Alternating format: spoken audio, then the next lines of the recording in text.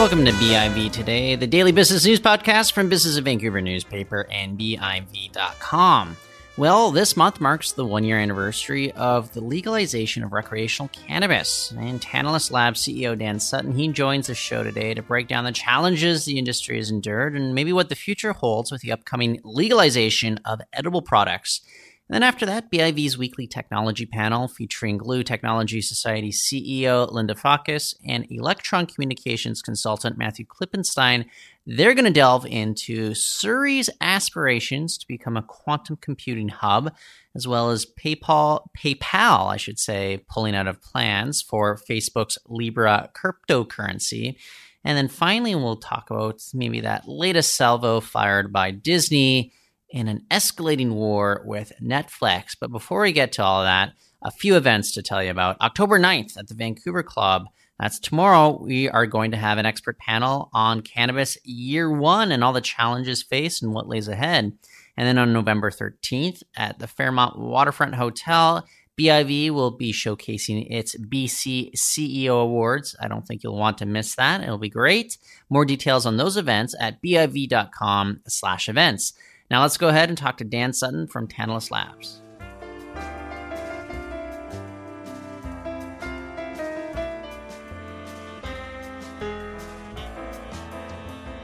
So in just over a week, we'll be marking the one-year anniversary of the legalization of recreational cannabis. Now, Canada, we've kind of deployed a bit of a patchwork system here across the different provinces, and we have a lot of questions about maybe what the legalization of edibles will entail later on this month. And joining us today to dive into all these issues, it is Dan Sutton, CEO of Tantalus Labs. Dan, thanks for joining us on the show. Glad to be here. So at this point, okay, we're a year in. What province do you think is maybe the closest to getting it all right, making it kind of finding that right balance between industry, consumer needs, and whatever other concerns might be out there? Well, I think that across Canada, because we have a federal framework for production regulations and quality assurance, we've kind of got a unified strategy when it comes to consumer safety, and especially with clear labeling of products, definitive lack of pesticides or adulterants. These things are true for all provinces. Perhaps my pro-industry bias is showing, but I would say that Alberta is a pretty good case study in allowing the market to dictate scope. Alberta's continued to open new stores. They've continued to release new licenses. I believe their current count is well into the 200s, which perhaps is competitive with the rest of Canada combined. And we've actually seen a substantial influx of entrepreneurial talent, a lot of people creating thriving businesses. They're paying a substantial amount of tax. Their communities are thriving. They're creating jobs. From an economic perspective, Alberta is a really awesome case study in balancing, I think, Canada's completely appropriate public health and safety stance with also allowing the marketplace to flourish in an organic way, whereas British Columbia, Ontario, other provinces have been slower to meet the demands of their emerging markets, and as a result are conceding market share ultimately to the illicit market that currently exists. Yeah, tell me a little bit about your thoughts with regards to BC, because if you look at the revenue coming in, like we're on par with Prince Edward Island at this point? Is it because of the persistence of the illicit market, or are there other factors that we should be aware of? Well, that's certainly what Mike Farnworth and the NDP administration have blamed the lack of progress in BC on. The problem with that thesis is that every time a new store opens, whether it's in a rural community, whether it's in a metropolitan center, it seems to do well. Swift business is being had, at City Cannabis Co. on Cambie, right near this office here, all across Vancouver, Victoria. The stores are doing really well. So it seems as though there is a consumer preference or a subset of consumers that prefer to purchase through legal retail shops.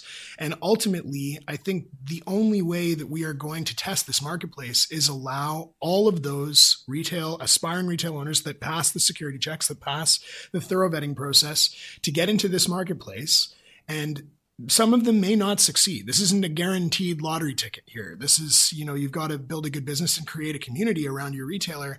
But ultimately, I believe that we have far more legs than the BC government has allowed us to have. And ultimately, we will see probably an equilibrium of maybe 500 to 700 stores in British Columbia, hopefully within the next couple of years. Okay, so if we shift over to the producer side, that is your bread and butter here, how has the last year been going as as a producer, though, overall? Are there some obvious things you're like, we just hit out of the ballpark? Are there other things where you're like, you know what, industry, we are having some struggles right now with some parameters that have been set out by government? Well, I think the number one complaint you're going to hear from especially large LPs is that the market in Canada is not large enough to sustain the size of the players that they have ultimately built.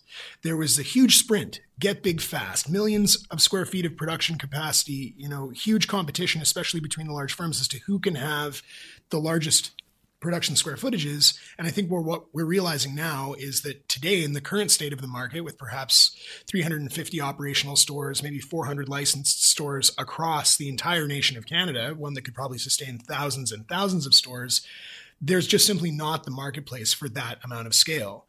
Now, for producers such as Tantalus Labs or 7 Acres or Broken Coast, which is another British Columbian favorite across Canada, those that have focused on quality production in a prudent way and have scaled their production based on market demand, not based on the aspirations for eventual, deep market penetration, they've done well. There are, the beginning of the emergence of cash flowing businesses, profitable business. Tantalus Labs just posted its first profitable quarter last quarter, and it looks Congrats. like we'll be in the black going forward if we're smart about that, which gives us a great defensibility, a great amount of business stability. Those businesses are doing well. There are at the core of all of the stock market hype and all of the crazy, excitement there's been for the cannabis industry. There are sound fundamental businesses to be built. One of my favorite surprises is pre-rolls. Pre-rolled cannabis in the United States, and based on sort of market survey that we did with kind of core cannabis users, and at the very beginning of legalization, it sort of looked like a lower tier product or that it was perceived to be lower quality. That is not the case. Tantalus Labs has had an amazing journey and adventure through the exploration of this pre-roll market, and we cannot roll these things fast enough. We actually just rolled our 1,000,000th pre-roll. Okay. And so we're just we're in time for October October 17th. Which I think demonstrates that the quality-oriented consumer, the consumer that wants, a beautiful flavor profile and a compelling psychoactive experience, they may also be a convenience-oriented user. They don't necessarily want to grind up the bud and do it themselves. I think some people who love cannabis, they might be a little bit shy about the fact that they're not the best at rolling cannabis. So this just goes to show that you have to adapt to the marketplace. Adaptivity is more important than strength in this business.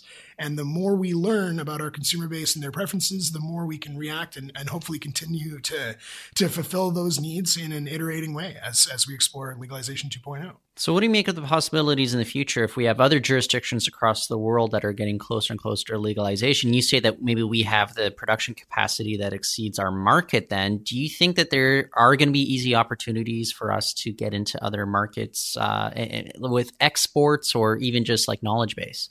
Yeah, it's really interesting. And I mean, Tantalus Labs has always built our systems for modularity, for scalability, and ultimately recognizing that we're kind of charting new territory when it comes to intellectual property in cannabis.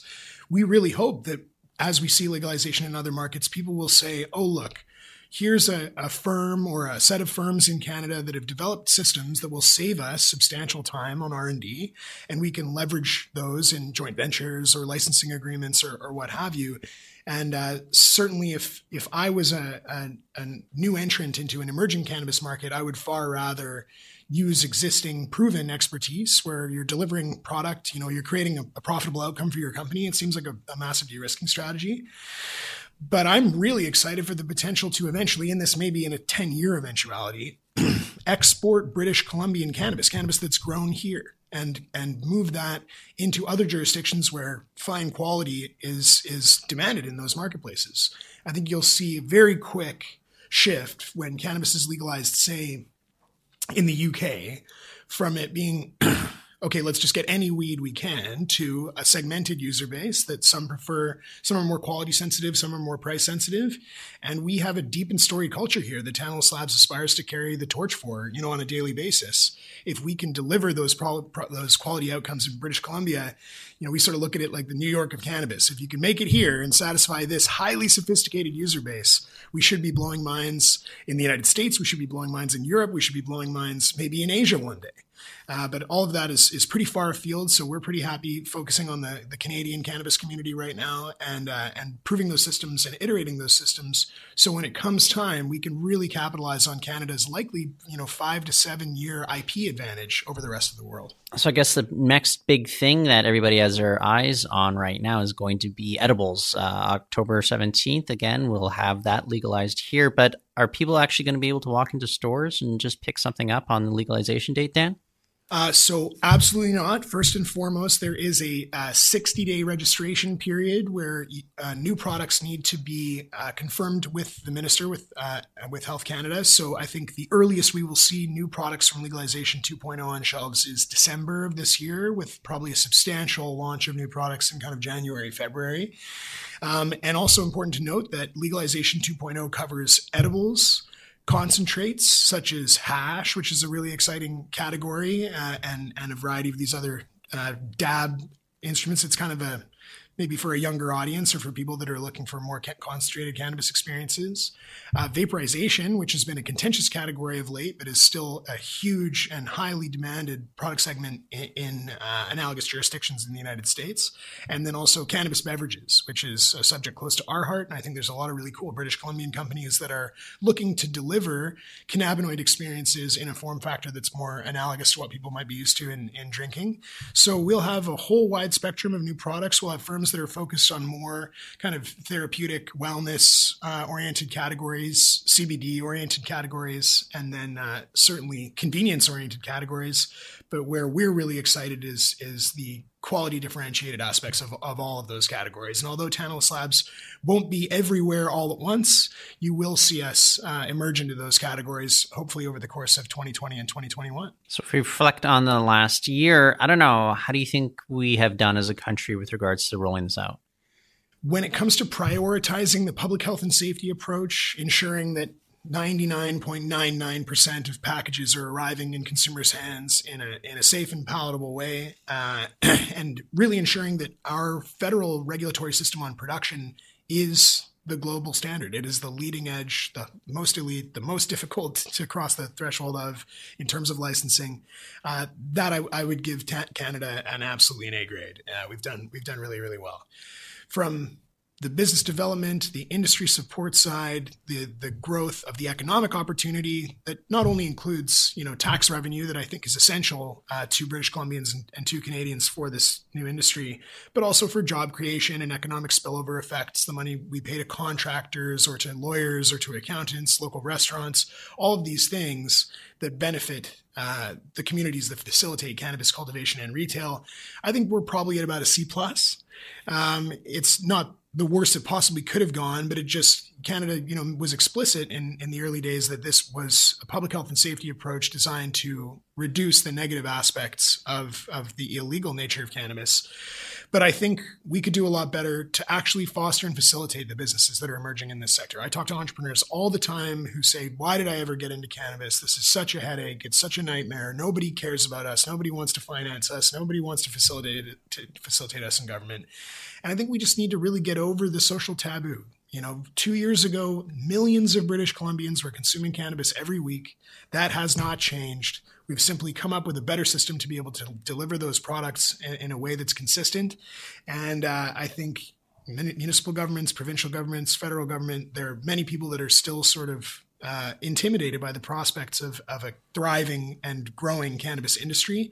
And really, that's what we're going to look back on and celebrate in 10 years' time. So the faster we can get on track with facilitating this business, I think it's going to be better for all Canadians. I'll leave you with this question, though, because you're talking about the taboo factor, and I think it's been a year. I don't know. Our office, I haven't seen it fall to pieces because, it's suddenly legalized. Do you think people are going to understand that, their lives and maybe public health has not been, gravely affected by this legalization? Well, it's interesting. I mean, I think the jury is still out on how many new users we've seen because of legalization. It may be a slight increase, but the reality is that there were millions of Canadians using cannabis when it was illegal, and they weren't causing tangible social harm, really. There wasn't, a huge amount of emergency room visits or traffic accidents or crime or theft or violent crime that was associated with cannabis use then.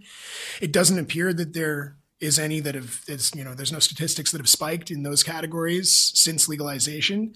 And I think a really positive statistic that I think you'll see the federal government lean on maybe in this election cycle or just as a talking point as they go is youth usage is down. Self-reported youth usage is down. It's not a perfect statistic, but ultimately by age restricting the environments in which cannabis can be sold, we are seeing more limited access to youth. Youth can buy cannabis from drug dealers. Drug dealers don't really care about the age of the people they're selling to. So the harder it is for those dealers to compete with the convenience and access from a legal retailer, I think the better it is. So yeah, we haven't seen any horribly negative social statistics. And I think we'll come around. Maybe it will take a bit more time to really collect the best data we possibly can. But legalization is going to be an aggregate social net benefit. I don't think it'll be without costs, but we're already seeing the early signs that it is substantially beneficial to, I think, the social portfolio of the Canadian government. Well, excellent. Dan, thanks for joining us on the show. Thanks for having me. That is Dan Sutton, CEO of Tantalus Labs. Stay with us. The BIV Technology panel joins us right after this break.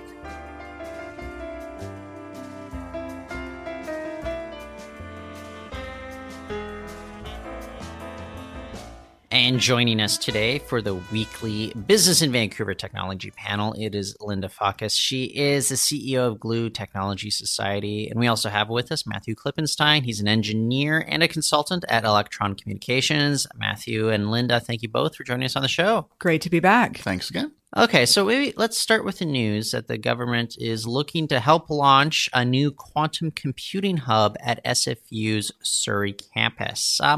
Linda, what are your thoughts on maybe kind of these ongoing efforts and initiatives that we're seeing to maybe turn Surrey into a bit of a second downtown of sorts that not necessarily competing with Vancouver, but complementing it? I think it has a great shot at it. We used to have an office at the Lark development over at City Square, right across the street from the Surrey Memorial Hospital. And that environment, there's 7 towers going up, 2 exist, a third one's being built as we speak. So that'll be a really fascinating and affordable place for companies to come together. They've got scientists in there, researchers, entrepreneurs, et cetera. So what we know from Silicon Valley, if you want to use that as an example, is proximity matters, right? It's really great when all of these like-minded companies are in a close, confined area so they can network at lunch and trade secrets, perhaps, and trade jobs, et cetera. But Surrey's got a good shot at it. They also have affordable infrastructure for employees. Hey, they've got lots and lots of places to live that are more affordable than downtown Vancouver. So I don't see it. Apple's not going to move their head office there, I don't think, but it could be a really interesting secondary hub for our tech, maybe perhaps veering more towards the health tech. That's what the Lark development seems to be moving towards. But this $17 million to get this institute up to create quantum computing expertise in our graduate programs across all of our universities, by the way, even though it's with SFU, UBC will be participating, as will other universities. That's how we're going to get these people there. We're going to get researchers there, and we're going to entice, hopefully, professors from around the world to come there. That'll draw in the businesses. That'll bring in the people. And I do think, therefore, that's got a good shot at helping Surrey build this second hub to Vancouver. Yeah, Matthew, what do you think of the human factor that Linda's bringing up here? Just the importance of getting talent and having to make sure that industry as well as institutes are working with these aspiring, students to get them trained for the workforce. Oh, I think the human capital, if you will, is absolutely key. As Linda noted, Surrey is more affordable than Vancouver, and I think when it comes to thinking about university spin-offs, like UBC is still isolated and it won't have a SkyTrain for decades, at least a decade. Whereas SFU's Surrey campus is on the main trunk line, the old Expo line, well, the old and still existing Expo line, which I regularly use. And so I would think actually Surrey's SFU campus actually has an advantage geographically because you have rapid transit there. You can get to downtown possibly as easily or quicker from Surrey to downtown Vancouver by transit than from UBC if you're co-located at, say, NRC out at the UBC labs there. And so I think it is an advantage. and building out deliberately, consciously trying to build out this density and expertise in Surrey will work fantastically. We do have a lead in quantum computing. D-Wave is here. They had a very foresightful strategy of trying to scoop up and consolidate all the quantum computing IP for a number of years. And so this is the kind of thing you can grow, even if it takes a number of years for that to take off. Bringing those people together, impatient folks might form spin-offs that will also add to our head office count. As a through and through Vancouverite, I do look forward to the day for Vancouver to supersede Calgary as the number 2, large head office center in Canada. And developments and industrial policy like this are how we can make that happen.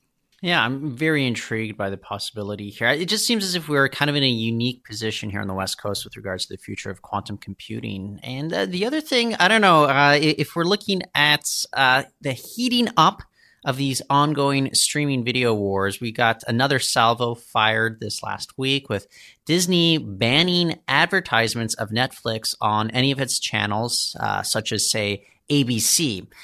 I don't know. Are we seeing a further carving out of these services? It's not going to be like a friendly battle to see who has dominance in the video streaming phase. What do you think right now, Matthew? Yeah, you're absolutely right. Netflix had a little monopoly for a while, and now HBO has moved into the streaming space as well from its own pay service.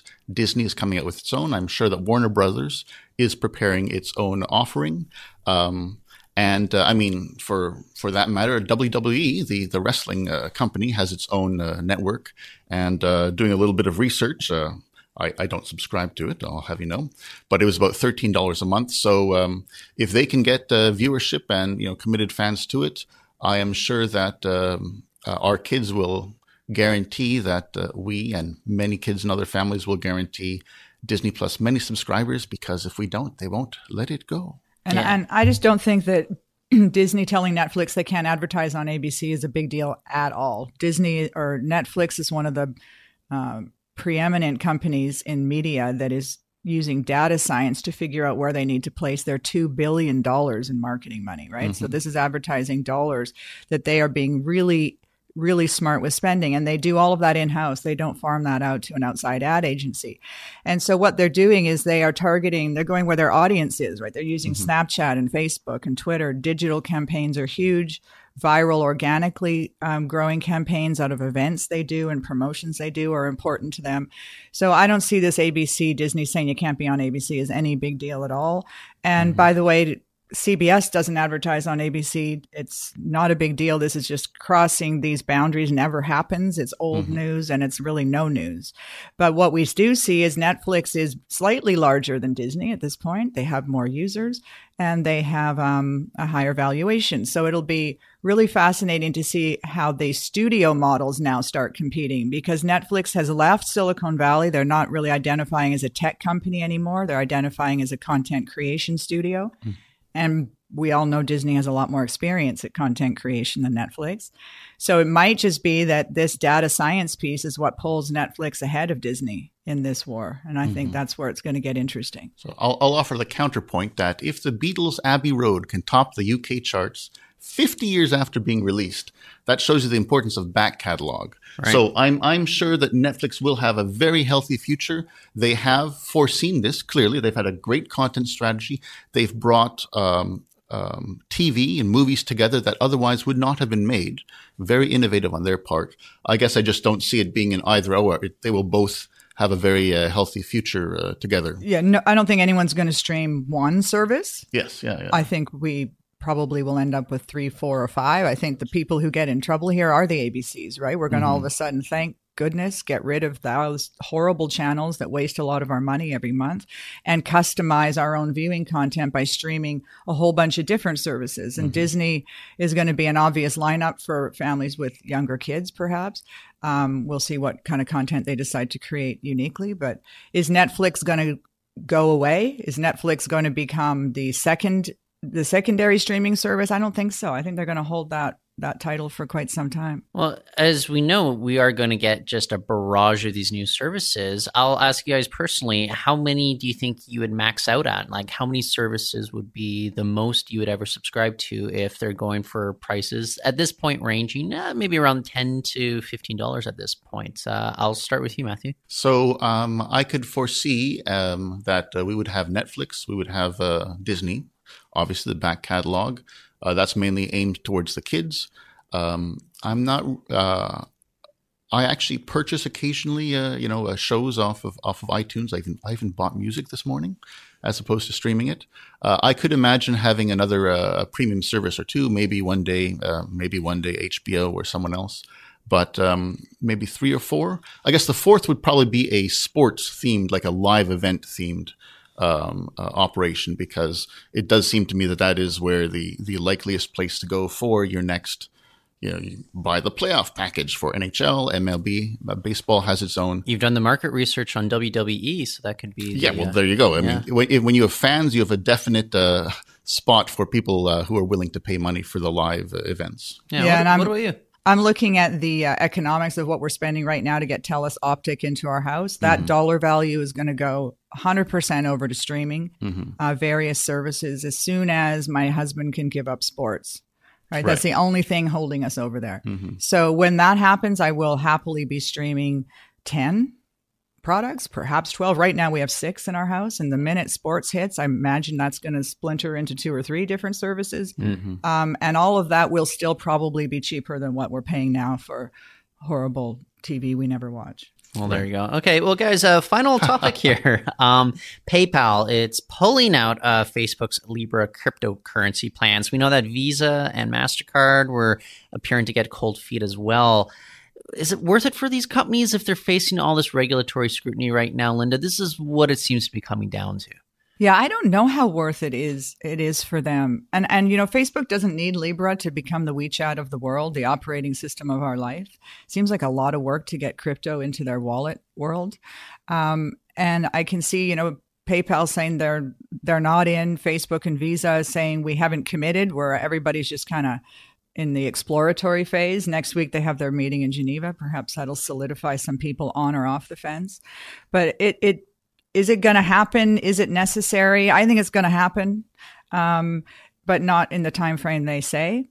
And obviously with a slightly different partner group than they're imagining they're going to have right now. Yeah, Matthew, do you think that Facebook just has this unique ability because of the size of its platform that if anybody was going to make it go mainstream, at least here in North America and Europe, it has to be Facebook?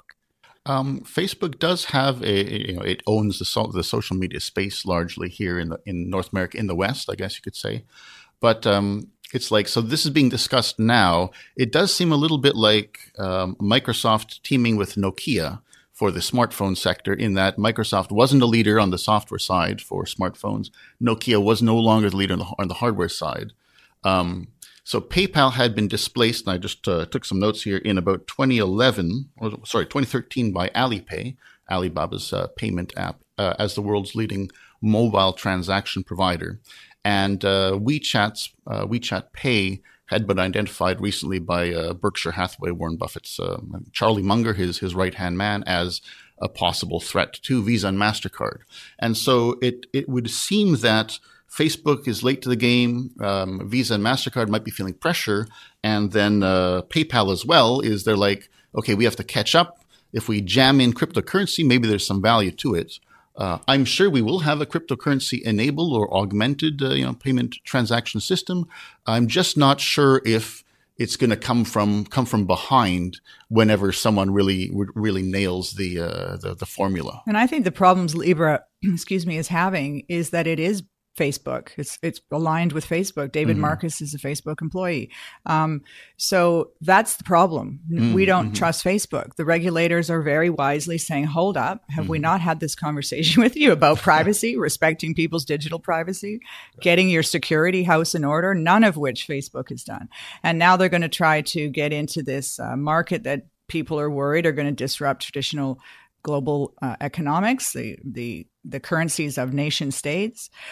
So the problem Libra's got, the first problem they have is Facebook. And Wired has a great web of connection in their online magazine yesterday, showing all of the Libra Association connections, all the members that are proposed now, how they're all interconnected. So Libra's not looking like this nonprofit of non-aligned people coming together to make this crypto thing happen. This is an insiders club of people who see a really great business opportunity. So if Facebook could be removed from the equation, would a Libra happen faster? Perhaps. But I think that the fact that they're aligned is very much a Sisyphean battle for Mr. Marcus and the EU. I would actually agree with that. I think Facebook's brand is not really in a strong place right now.